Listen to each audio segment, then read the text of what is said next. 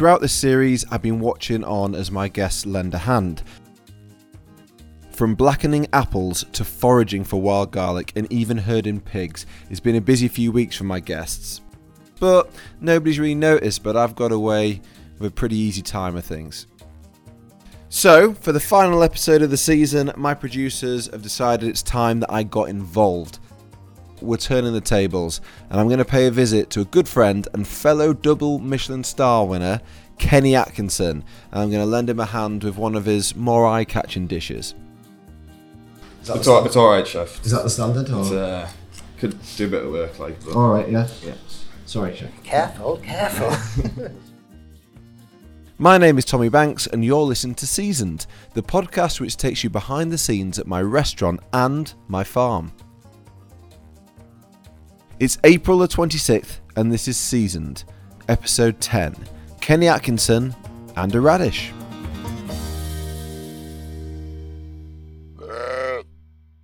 Before we begin, I want to say a thank you to our sponsors. This podcast is only possible because of True Foods. True Foods are an incredible family business who make the best stocks and sauces.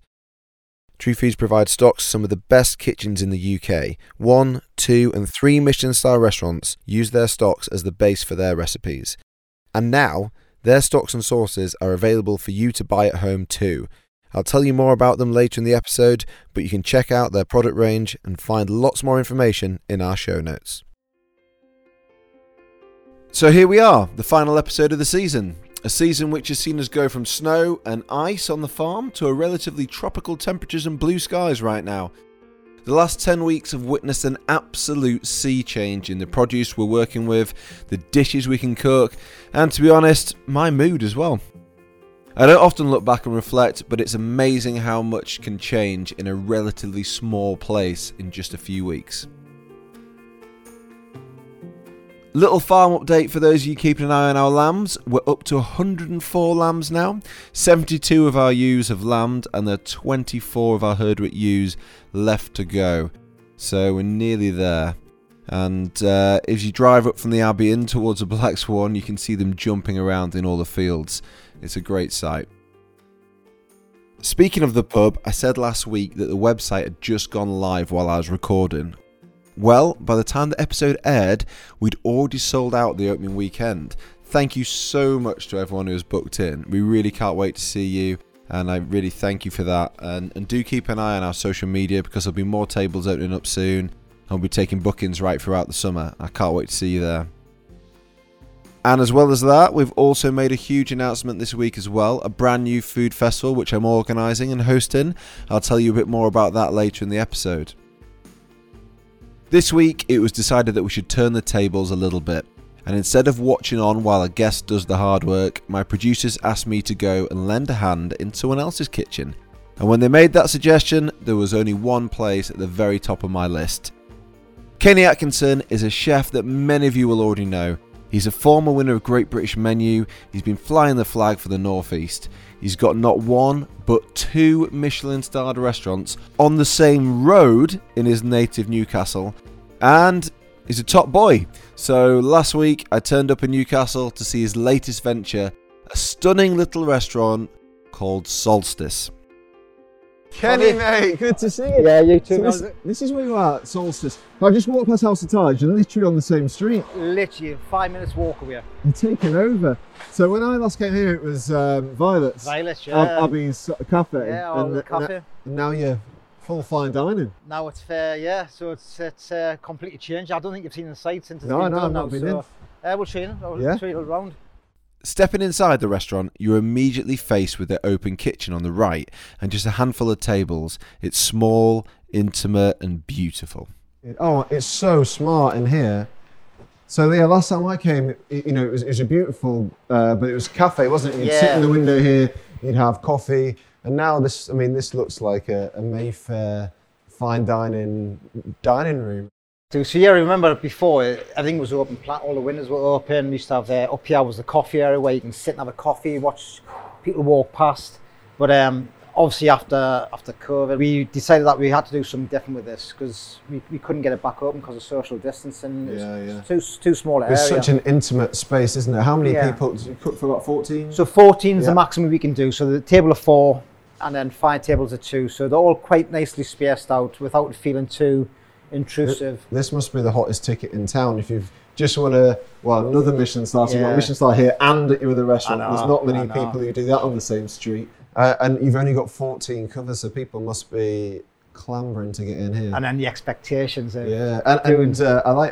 in my restaurants often the chefs carry the food out and stuff, but this is really interesting. You come in through the door and on the right you've got this beautiful marble pass and the chefs are prepping in there and the kitchen's literally there, and then you're into the restaurant. So I mean, the first table as you come in, you're literally, it's almost like a chef's table, isn't it? You're watching the pass. Every time a guest walks in, Scott and myself, who's my head chef, will be on, welcome. So we welcome everybody in and we serve all the food. And then obviously when the guests leave, we say goodbye. So it tries to make it really personal, intimate, and like I said, trying to create something that is very different to our other restaurant next door. I love what Kenny's doing here, getting his chefs interacting with the guests. I just think it's the modern way, and Kenny told me that he thinks it's really helping with the development of his chefs as well. But what's good for the team now is they get to interact with the guests, so that they feel now that the work that they do, which is long hours and hard work, but when the guests are telling them that snack that they've created is amazing, they're getting job satisfaction. They feel actually they're creating something, they're part of it as well, rather than just stuck in the kitchen where it's me getting all the praise, these guys are getting it as well. So it makes it feel like a really nice, progressive and happy atmosphere. You have to be passionate, you have to be wanting to be creative and buy into what you want to do. But it's important that they have the confidence, because you're not just a chef now. In this kitchen, you're a chef and you're a server. You're interacting with guests. So like young Ben, young Kieran, when they first started, they've always been very kitchen based. So now they're now starting to go to the tables, they explain the dish that they've created or the concept that they've made, and they can get that passion across.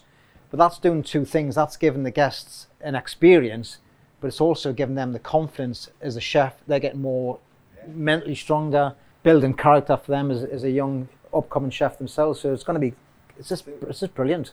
Historically, and it hopefully doesn't happen so much nowadays in our industry, but there was often like a front of house, back of house divide in restaurants, and it's quite sort of famous. Whereas I think when you break down those barriers like this, it's just a much more whole experience. I think for the young guys working for you as well, they have a much better understanding of what it actually is to run a restaurant, not just run a section in the kitchen.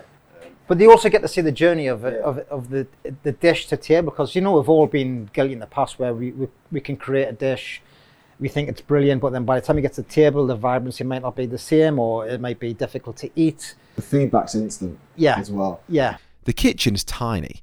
There's 4 chefs in here, and they must have to be so organised to move around each other and keep everything going. We're about 8 hours out from service, but already on the pass, my eye is drawn to what's going on. One of the chefs is delicately picking up tiny slivers of radish. I'm watching Kieran, he's sliced radishes incredibly thinly on like a mandolin. It looks like they've been pickled. They've been lightly pickled, Yeah, and then, so you've got these tiny discs that have then been cut in half and are now been layered up into like a perfect rose, of which, how many slices go into a rose? Around 30, 40, just 30, depends 40. on the size of the radish, yeah. This is the thing that with fine dining, when like people listen and go, oh, you've got 14 cover restaurant, how hard can that be? But if you've got 14 people having one mouthful of food, which involves 30 slices of radish, which need tweezing up, quick maths, 300 times 10 is 30, 30 times 10 is 300, 30 times 4. 420 slices of radish you've got to put around just for that one bite. And how many courses are on the menu? Well, 18, 19 servings. 18, 19 servings, and of which one of them would be like 400 slices of radish. Christ, why do you want to work here? That's only one part of the radish, so we use 3 types of radish for that snack, which we're going to get you to do one up later on with to dress it up. Oh no. So that looks like the fiddliest thing on the menu. Choose old sausage fingers to do that job, for sure. I knew I'd be helping out, and I didn't expect there to be pigs to herd, but I had hoped it would be something that would be a good laugh and maybe not tweezer work. So, I mean, what I love about, I mean, there's just one word description on the menu, so you don't give anything away, which for me, I love, because I eat everything. But one thing that stood out to me was catch of the day, which is sort of one of the last savoury courses by other things before your venison. So this was a dish we wanted to try and utilise for the day boats. So what they catch, we should be in a situation where we're trying to support them, and sometimes we get into a habit where when we do our menus, we just we want turbs on the menu, that's what we're going to use, or it's going to be salmon or cod or whatever. So we wanted to create a dish that we could utilise, whether it was cod, as long as it was a whitefish, cod, pollock, haddock, turbot, brill, even probably halibut to a certain point. So as long as it was a whitefish, we wanted to create a dish where it could utilise whatever. So along with Scott and myself, we wanted to do something that was going to be supportive to the day boats. So we created a dish where it was a little tront or like a pavia of the fish, which was brains. We top it with a little mussel mousse, and then we wrap it in sushi nori, and then we steam it. So whether it's haddock or whether it's pollock, whether it's cod, it's the same process. So it's just the fish changes, the dish doesn't. That leads into sort of seasonality very well and sustainability. But also the thing I like the most, and it's not lost on me that we're up here in Newcastle. There's only 2 Michelin-star restaurants, they're both yours, you know, but you're sort of giving back then to and involving the community, and your reach actually goes out to the day boats as well as the food tourists who are coming in. And I think this day and age where, you know, everyone whinges about tasting menus and go, oh, but it's the most sustainable way of cooking, you know, there's no wastage. There's consistency, and like I said, when you think about how many restaurants that have big a la carte menus, you have to question how much is fresh on every element. At least this way, everything's done fresh every day, and it allows us to be, you know, supportive to the farmers, to the producers. So they've got something that is, if radish is not good and they've got beetroot, the same dish just changes the beetroot, and so on. I love that approach. Yeah. Being sustainable and seasonal is obviously something that I preach, and as Michelin star chefs we can often be tarnished with the idea of being quite wasteful, only using the best cuts or the most perfect looking bits of any ingredient. So things like this, they're great to see. I'll be learning more about Kenny's own seasonal approach later on, but now I think he needs my help. This dish he calls radish is exactly that, a radish. But not like any radish I've seen before, and certainly not one I've prepared. As we sit down, there's a bunch of tiny ingredients and a pair of tweezers. Time to get to work. So Tommy, what you have in front of you now is one of the snacks that we serve. So it's what we call radish. Very, very simple. I'm familiar with radishes. But we use different types of radishes. In charge of this dish is a young chef called Ben. He's only 21, but learning under the tutorage of Kenny, he's getting the very best start. Cooking the dishes and taking them to the diners builds confidence, and he's already much better at plating this dish than I am. So yeah, you've got your beer batter custard. Yeah, lovely. So that's like a batter, and you just deep fry that. Yeah. So it's got lovely beer flavour to it as well, so it's nice and yeasty. It's got a nice texture to it as well. Yeah. Lots of little herbs. So the herbs are, we have wild chervil, we have oxalis, and we have marigold. Beautiful. So you have lovely citrus, fragrant little herbs. But as you dress them up, you'll start to see it come together like a little flower pot. So this is daikon and black radish, which we've almost like poached in the white soy liquor. We've then dehydrated it so it's really nice and chewy. It's got a really nice like caramel texture to it. We also added some dashi vinegar and some maple verjus as well, just to reduce it down so it's really sticky. That's so interesting because I think like radish you see as like a fresh thing really. It's usually crunchy and raw or it's pickled. But the way you've sort of like, it's almost like candied, isn't it? Yeah. It's intense. Got like a chewiness to it and a real meatiness, which I suppose is like the soy umami sort of thing. And what are you putting in there, Kenny? Apple? So we have some smoked apple as well. So that adds a nice little acidity, nice little freshness. How have you come up with this? Because I'm not being funny. Smoked apples is not... People don't really smoke apples. We thought if you just put fresh apple in there, I think it would be kind of lost. Yeah. So we wanted something that's going to add a little bit more smokiness to it. So that's why the smoked apple came into it. And then we just finished it with a little bit of caraway seeds. So you got something that's quite fragrant, quite floral. I mean, I'm used to being precise. I always think it's, when you're doing someone else's dish though, Because it's harder, isn't it? Well, it's like following instructions. It's like paint by numbers, isn't it? Yeah. You're going to show me how to do it, and I don't know what the vision looks like. Yeah. So I find it easier to be precise if I know exactly what I'm trying to achieve. Yeah. But yeah, no, this is. I do feel the pressure a little bit here. What do you reckon to that, Ben? I've put the horseradish cream on, and that looks. I've sort of ruled it down. Is that the standard? It's all right, chef. Is that the standard, or? Could do a bit of work, like. But All right, yeah. Sorry, chef. Careful. So the next thing with the flower pot is when you think of a rose and you think all them thorns and coming out is trying to arrange those herbs. So we have some beautiful wild chervil. The reason we like the wild chervil for is it's got that lovely effect of when the way it's sort of that jagged edge. So this is precise. Each of the tiny leaves has to sit exactly the same way. It's only a small dish, one bite and it's all gone, but that means there's nowhere to hide. There's a 3 of those, chef. 3? Yeah, 3 or 4. 4 go on there.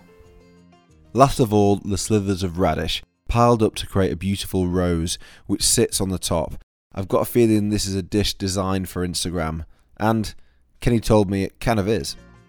I think dining out has changed now completely. So you look at years ago, it was just about eating out. Now it's about, people want to take pictures, they want to Instagram, and also you've got to be very visual and careful about the pictures that people are taking. That's your brand that's getting put out there. So if people take a bad picture or the food looks awful, that's representative of you as a business. One picture they put on Instagram, that is going to 100,000 people and even more. So then that people see that and go, oh my God, that looks lovely. So it's a big important marketing tool now. So when we did this, and all the crockery, you can have a look at some of the crockery. Everything is very elegant, very white based. So it just allows everything just to really showcase off without the food being obscured with a blue plate or a black plate. Everything's clean. And people do eat with their eyes, and it's like TV, when you see like a judge going, oh my God, it's the best thing ever. People are already thinking, I want to eat that. I've got to go there, I want to try it out. So it's a big part. I'll pop a photo on my social media for you to take a look at, but I think my effort is definitely good enough to serve. The big question though is, what does it taste like? Right, let's try this then. Just smash it in a wanna. Wow. So there's acidity, smokiness, texture, floral. I think when you see this radish go out, and if you follow Kenny or Solstice on Instagram, you will have probably seen this because it's really quite a striking dish. Your first thoughts would be that it's going to be quite light and subtle in flavour, but it's not. No, it's a punch in the face. It's a massive flavour bomb. It's like umami and acidity. Yeah. I mean, my mouth is absolutely watering now with the way the soy sauce, I think, has really helped with that. And that's a perfect way to set up a meal. But it's also quite, like now, my palate's cleansed. It's almost like it's fresh. And then when you go into the next snack, so we serve the snacks in order of strength, acidity. So by the time you get to the radish, then you then follow them with the lobster tart, which is then quite sweet, quite refreshing. Then it clears your palate, ready for the next wave of courses that's about to come. So months of development, 2 days to make it, and about 20 seconds to eat it. 20 seconds to eat it. Yeah. But hopefully memorable for a long time. Oh, yeah. And like I say, if someone takes a picture on Instagram, it's out there forever. Yeah. So Amazing. Thanks very much, Ben. Yes, thank you very much. Later on, I'll be talking to Kenny and his head chef Scott, trying their show-stopping first course and revealing how Kenny helped kickstart my chefing career, but cost me an absolute fortune in the process. But first, I mentioned at the start of the show that I've got another new venture, a food festival, held at the home of cricket, Lords. This festival is going to be called the Home of Food, and it's on the 9th and 10th of September this year, and I've lined up some of the best chefs the UK have to offer. Like, we've got people like Richard Corrigan, we've got Lisa Allen, Gareth Ward, Niall Keating, Luke French, we've got Selin Kiazim, I'm going to be there, so's Will and Callum. So it's an amazing lineup, and lots more people to add to that soon. There will be some cooking demonstrations, loads of food and drink, and of course it's super family friendly, it's really accessible. Who knows, we'll maybe even record an episode of Season live at the festival too. That'd be a laugh if you want to get involved with that. Tickets are on sale, so visit the Lord's website, and I can't wait to see you all there.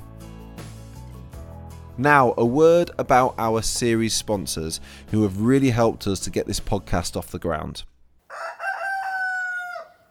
If you regularly listen to the show, you'll know how passionate I am about proper stock. Without good stock, you can't make great recipes. And True Foods make the best stock on the market, bar none.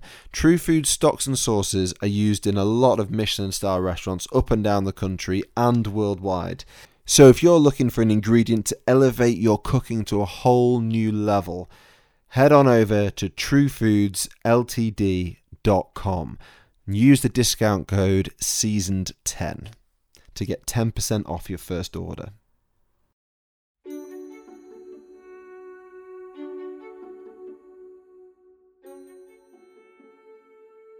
Earlier on, I was giving Kenny Atkinson a hand at plating up some of his delicious radish dish at his restaurant Solstice. He's only been open for 9 months, so to already have a Michelin star, he must be doing something right, and that dish is off the charts. But as we sat down, I wanted to remind Kenny of the first time we actually met. Yeah, it's wicked to be in. It's great to see that you've the evolution of a business as well, because I feel like there's a couple of things and big moments in my life which you've been involved in, actually, bizarrely. So I remember the first time, so obviously I'd seen your British video with, like, you were my hero, really. Quite embarrassed me now. Well, like, you know, because I'd been your chef when you were doing that, and you did something very successful for the North East as well. And I remember when you booked in for Black Swan first time, we had nobody else booked. So I had 2 others booked in, it was you and Abby. And I was like, oh, for God's sake, Kenny Atkinson's booked in for dinner. And he's the only person sat in the restaurant. Because back in the day, like, we'd have no one booked in, so I just closed. So I was like, first I had to run around and prep all the thing. Then secondly, I had to ring up. So I got my mum and dad to come in, like, with some friends, and they sat in one bit. And then I invited 2 other tables. I think it looked like we had 10 covers in. Yeah. But was in, you and Abby paying. Yeah, so that meal cost me a few £100, roping in friends and family to have a meal to make it look busy. But the alternative was either serving Kenny in an otherwise empty restaurant or cancelling his booking. And the Stooges worked because Kenny had no idea. Yeah, it was before Instagram really kicked off. It was more Twitter then. And I remember just seeing, like, some dishes on there, and I thought, you know, that looks nice, that does. And I thought, I wouldn't mind going down. I didn't know much about Tommy, didn't really, you know, so I thought, I want to go down for dinner. And I remember at the end of the meal, I remember my wife saying, this is better than House of Tides, this, isn't it? It really pissed me off. But do you know what it is? I was like, it was great. It was such a good meal. From those humble beginnings, my restaurant went from strength to strength, and I'll always thank Kenny for that. He helped me out again too, because it was his restaurant where I took my now wife Charlotte on our second date. So good job he cooked up a good meal that night and we didn't leave disappointed. While we chatted, Kenny's head chef Scott was scurrying around the kitchen behind us, preparing one more dish for us to try, their show-stopping caviar. We wanted the idea of having something that was quite luxurious and it set the tone for the whole meal. So we came up with this idea of that we're going to serve caviar as the first course. So you're killing me. I've got this beautiful plate in front of me with a cloche on top of it, which has a golden dolphin above it, and you won't let me take the cloche off. But it's just honestly, this dish looks an absolute picture. It looks like a whole tin of caviar, but in actual fact, there's a thin layer concealing all sorts of goodness underneath. So under there we've got a smoked eel brandad. It's been made with some smoked eel, as you might guess. Touch of potato, also some creme fraiche in there, which lightens it up and freshens it up, gives it a nice creaminess on the palate, and seasoned with a little bit of lemon juice just to help lift it. The caviar is a Derenki Imperial caviar. It's come from Petrosian. Use that, it's got a lovely persistent kind of buttery note coming through from it, and it really lends itself well to the eel. And then alongside it we've got some chicken skin crackers as well. Yeah, it's pretty good. We're putting smoked eel and caviar on chicken skin. Yeah. So what I'd recommend you do naughty boys. You take your knife, you dig in, spread onto the crackers, and then go in from there like that. And it tastes, well, you can tell by my reaction.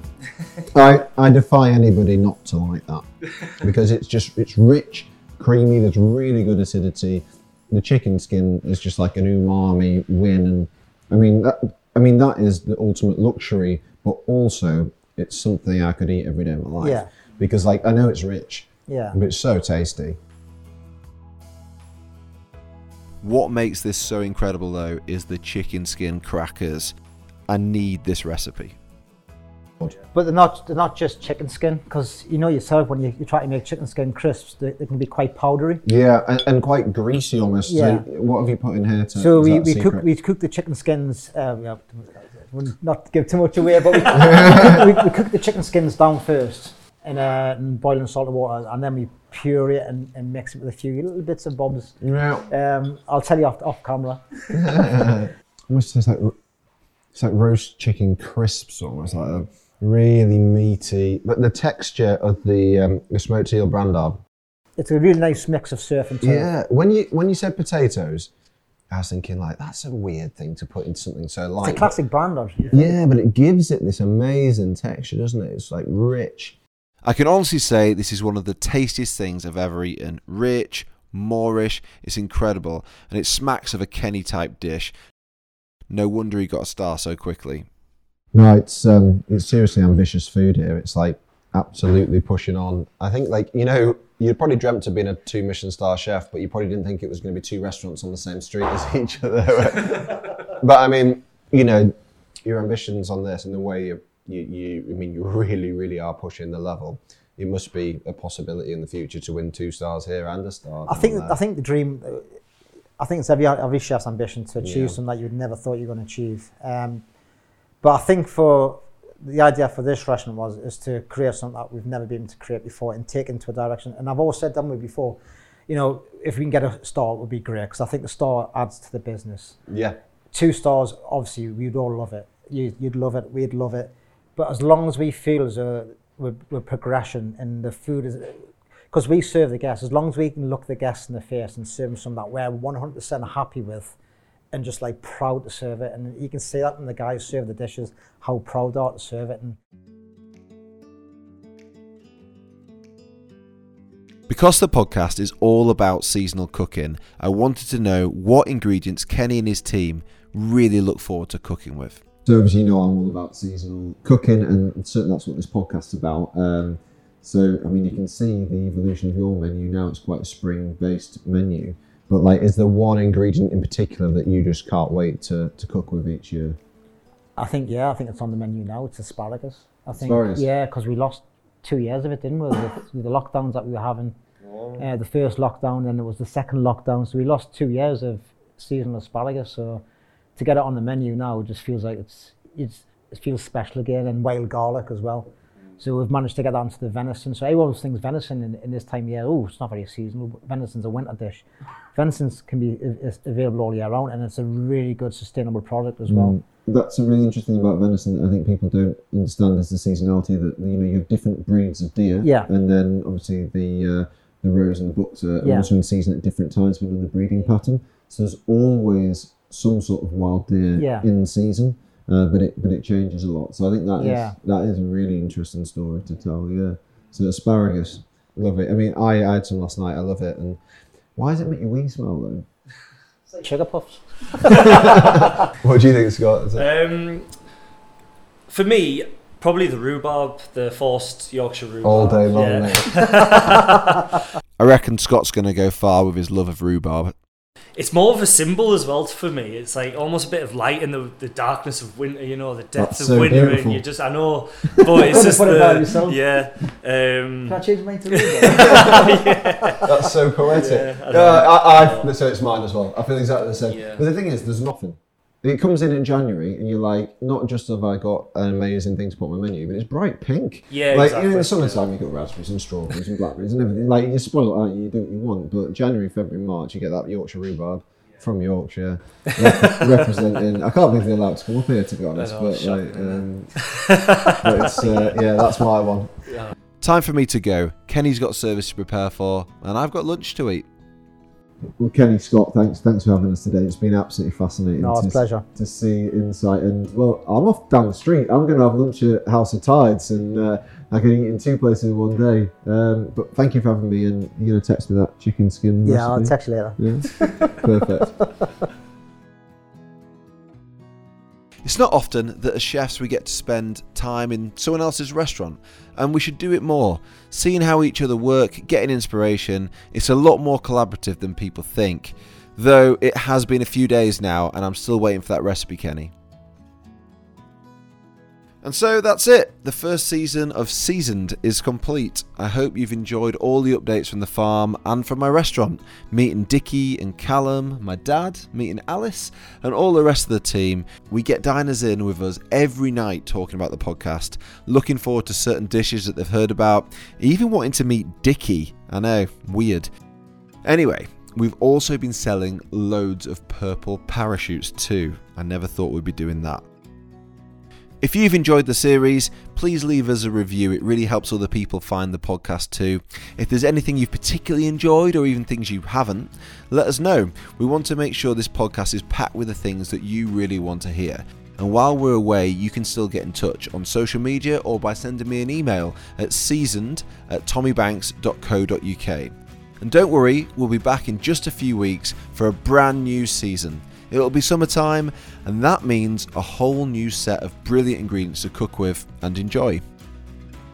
Thank you again to our sponsors True Foods, to all our brilliant guests who have come to lend a hand, and to you at home for listening. I've loved it. I'll see you all soon.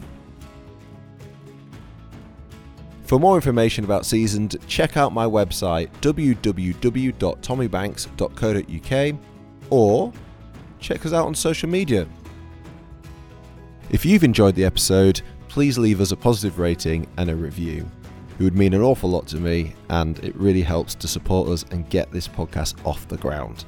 Most importantly though, tell your friends, tell someone else you've enjoyed it. Maybe they'll join us on our journey too. Seasoned is a What's the Story podcast. It's hosted by me, Tommy Banks, and produced by Darryl Brown and Sophie Ellis.